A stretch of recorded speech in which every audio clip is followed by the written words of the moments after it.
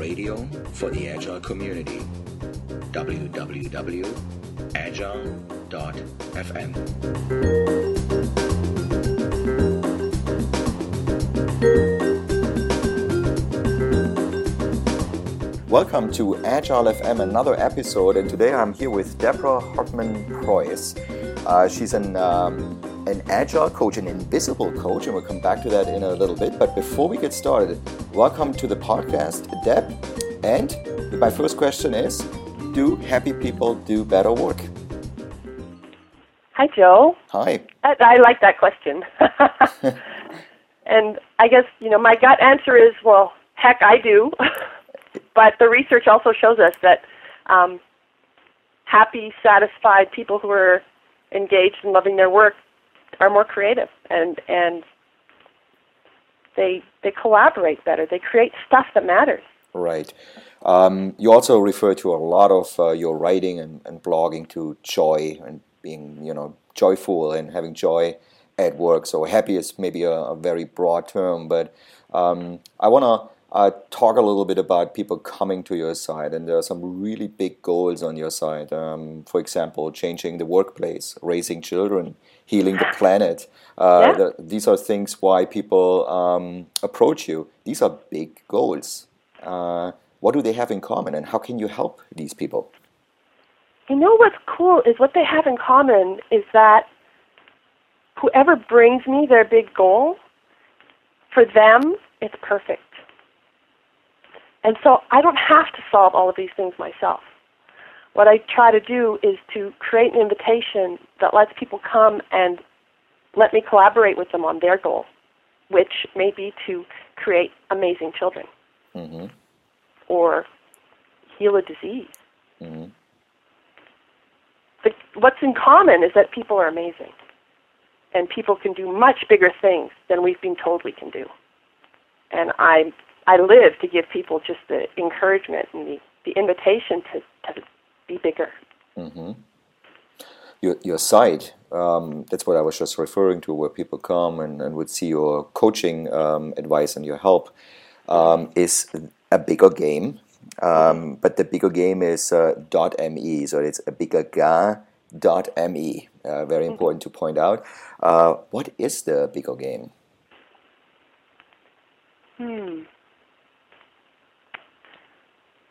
The bigger game is the one that makes your heart sing. It's the one that you can't not think about. It's the one that some people say, when I retire, I will ... And I think life is just so exciting that we should start with the big game now. It's not safe. It's not always comfortable. But it's exciting, and it's joyful. You're not saying we should get or retire now. You're saying do something you would do if you're retiring right now. Yeah, I have a colleague who's came up with this great thing, which is like work as if you won the lottery. Mm-hmm. People are waiting till they're retired because they feel that there's less risk then.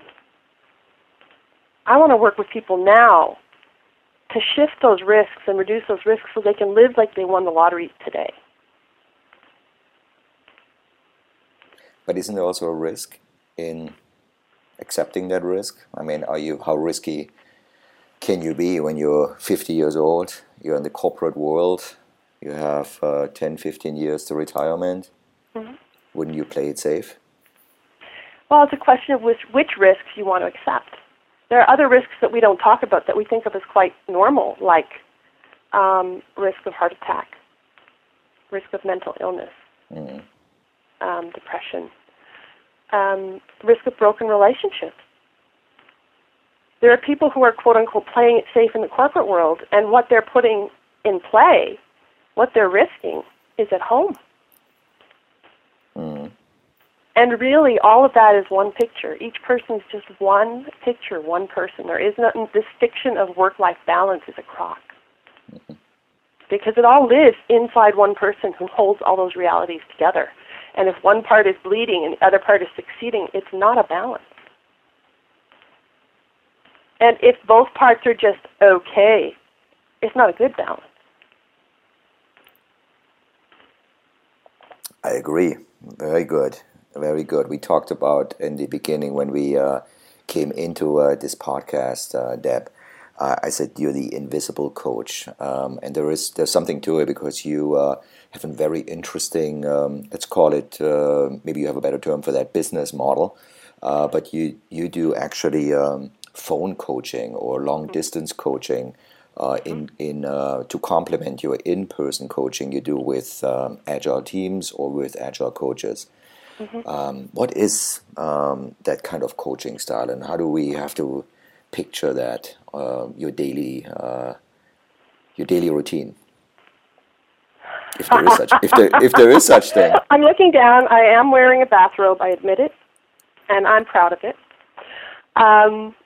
When I was working with teams, I was seeing pain that I didn't know how to help with as an agilist, as a person from the IT domain. So I looked for training on how to work with teams and I discovered coaching and trained with Newfield Network on working with organizations. And at the same time, because I wanted it all, I trained with Coactive, the Coaches Training Institute, to be a life coach, because those two things seem so complementary and yet so different to me. And the Coactive model encourages using the phone as one mode. And in Canada, of course, I was living in Toronto at the time, everything is pretty far away, so we're used to using the phone where I come from. And so it's a way of coaching that where I'm very active in terms of soliciting what I need to understand what's happening to my client. It's also very intimate. And this is where I discovered, I thought I wanted to learn to coach teams better. And where I really shone was in coaching individuals in this really intimate, supportive setting, where, right now, I've got my Bluetooth headset on, and you are right in my ear, and I can hear you breathing, which I can't when you're across the table from me. So I've lost the visual, but I've gained some other things, and together with my intuition, it creates a lovely way to work that feels very private and safe. So the phone coaching is actually, you prefer even without video. It would be just audio. Even when my husband and I were courting across an ocean, we would try using video, and I can remember one quote-unquote date we had where we went through 3 different video clients trying to find one that would work for us, and the lag and the interruptions, we just said forget it, and we went back to voice only because it felt, the flow was there, the closeness was there. Oh, and this podcast is audio only, and a lot of listeners take it with them. It's much easier than actually watching a video or watching somebody. So maybe people have different kind of impressions right now of how does Deb look like. I mean, they can go to the website at agile.fm and take a look at the picture, but it's not the same. The still, right? Then we actually discuss here. So is this on so this one-to-one conversation you're having with people, is this to complement in-person coaching, or do you have some of your clients actually just do the phone coaching? How do you? It's culturally different in different countries. Okay. I'm finding, and I typically will gain my clients through, they've somewhere heard me or talked to me or met me. So there's already a connection somewhere, which is the main reason that I do things like in 2 weeks I'll be in the U.S. for Agile Coach Camp U.S. in Indianapolis. And one of the reasons I'm going there is just to be with people so they see who I am and I can meet them and I can spot if there's somebody that I would like to make an offer to, because I give away my first session free. Because you don't know whether you like coaching till you try it. And you especially don't know whether you like even a particular coach until you see how you interact. And so there is an in-person aspect to my practice, but there are people that I have, made an offer to on Twitter, DM them, say, sounds like you could use some support on that. Can I help? And our first conversation is, from Indonesia to Germany on the phone. Yeah. That's a very interesting thing. Does that work on? I mean, obviously, you're cutting out a lot of travel time. You're available ad hoc. Are you doing this hourly coaching, or would that be what would be the frequency of these kind of things, and how far out do you schedule things, or is this totally ad hoc and based on various customers? So that was something I had to figure out at the beginning because different coaches are using different models. I did work for, 6 months or 10 months on an hourly basis, so with a price for an hour. Mm-hmm. And what I found was that motivates people to call less. Whereas for me, I get my value out of seeing them grow. So I want them to call more. So we had a conflict of interest there. Now I'm encouraging people, if they're motivated enough to call me 3-4 times a month, I make them a package. I'll give them a month for the price of 2 hours. And I'll say, book up to 5 a month. Book what you need when you need it. And they come to me, so I have an online booking system where they come and they find what matches. If they can't find something that matches their schedule, then, we do a little deal on the side to make something fit. But it's important to me that this be pull, that those people pull my coaching when they need it, which means we need to have some kind of that's another reason for this initial session, to talk about how urgent is it, what time do you have to invest, what energy do you have to invest in this right now, to see if it's a fit, because doing this kind of coaching once a month, the results can be kind of meh.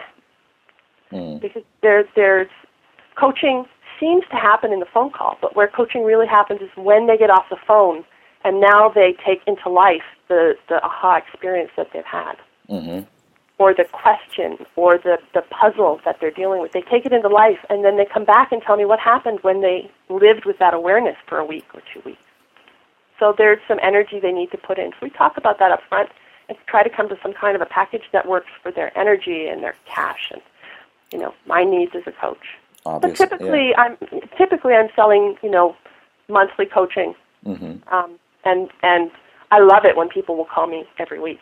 Right. I mean, that really shows the interest, but also the willingness to improve and to learn even more. Right. I think this is a wonderful example of how modern technologies as a global workplace plus agile development, where we do believe in these short inspect and adapt cycles, actually work very, very well together. Deb, you have an IT background, actually, if you look way back, right? Yeah. And recently, obviously, all these things we just discussed is more on facilitation. I don't know if that's the right term you would use, but I feel like there's you're leaning towards a democratic workplace kind of things, joy at work. Why does that appeal so much to you, coming from that background, and what keeps you going? Obviously, you're pushing boundaries. Yeah. I got into IT because I liked to see the client's eyes light up when I could provide a better solution than what he had. And I think my compassion for the people in IT is that so many of us love to do that, to deliver something that makes somebody happy. I think we're a people, as a population, the people in IT are people who have an awareness of wanting to be happier and wanting to help other people be happy. Sometimes we've forgotten about that. And you're right, happiness and joy are not the same thing. I think joy exists in tears as well. Like joy is a different animal. But I just really have seen some good teamwork in that domain when I was working as a software developer, and I've experienced wonderful working relationships where work felt like play, where work felt like a good, hard, challenging game.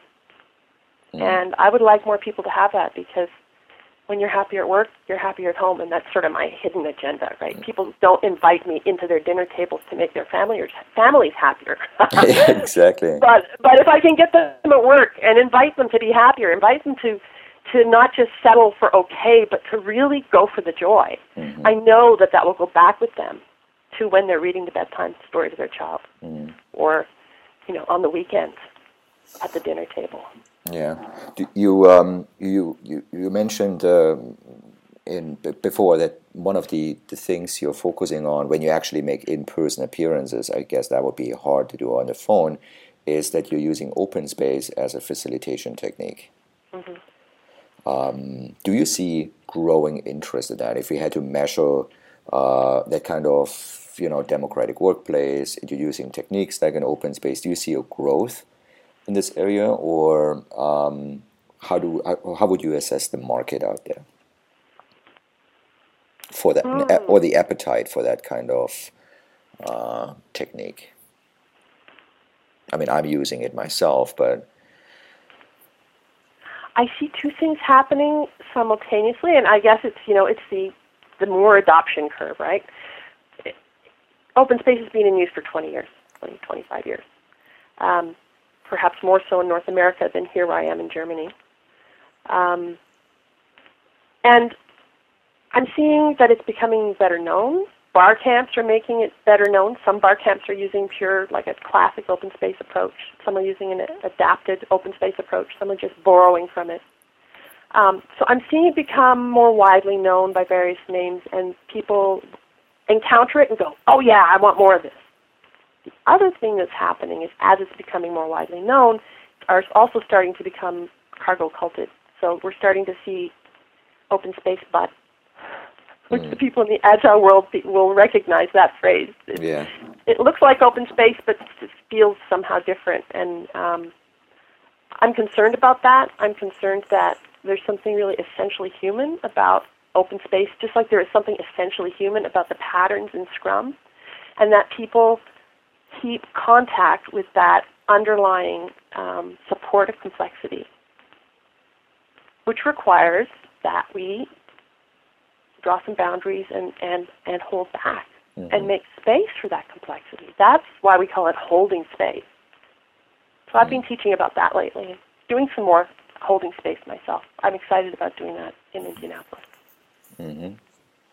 So with that technique, and let's say open space is being introduced to a company, and you do a lot of coaching in person, phone, we discussed earlier.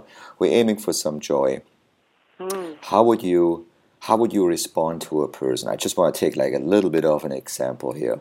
Who would argue that introducing joy into a marketplace has been in an organization, maybe let's just XYZ, for the last 3 years. They have tried, but really it didn't really make a big difference to them.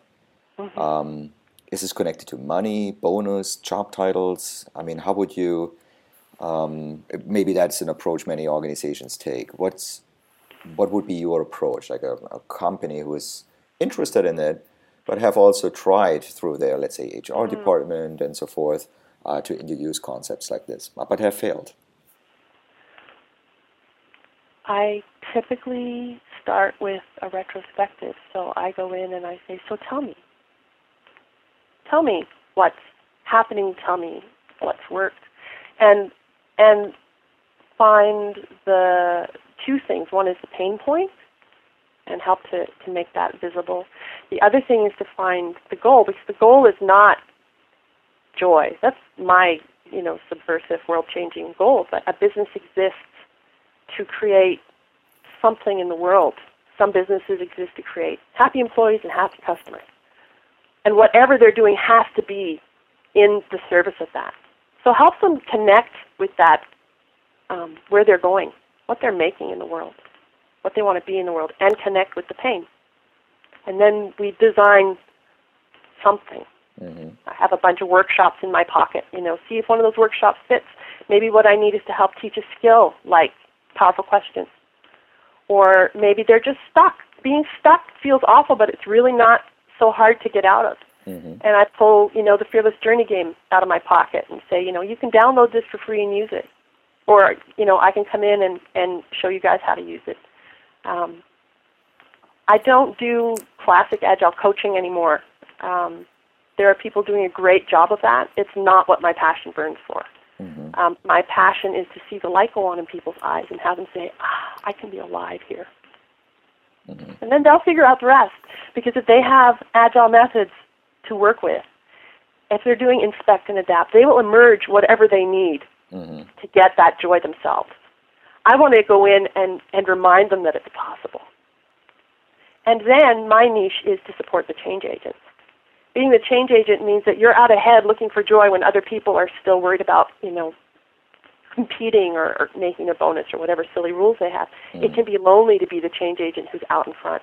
And so supporting that person that they can continue to hold space in their organization to let joy be a possibility. Yeah, you can be very lonely. Absolutely, that's a great point, and also thanks for clarifying the agile connection and the kind of coaching you provide, because you work also with the change agents actually one-on-one. So it's not you're working actually always with the agile teams.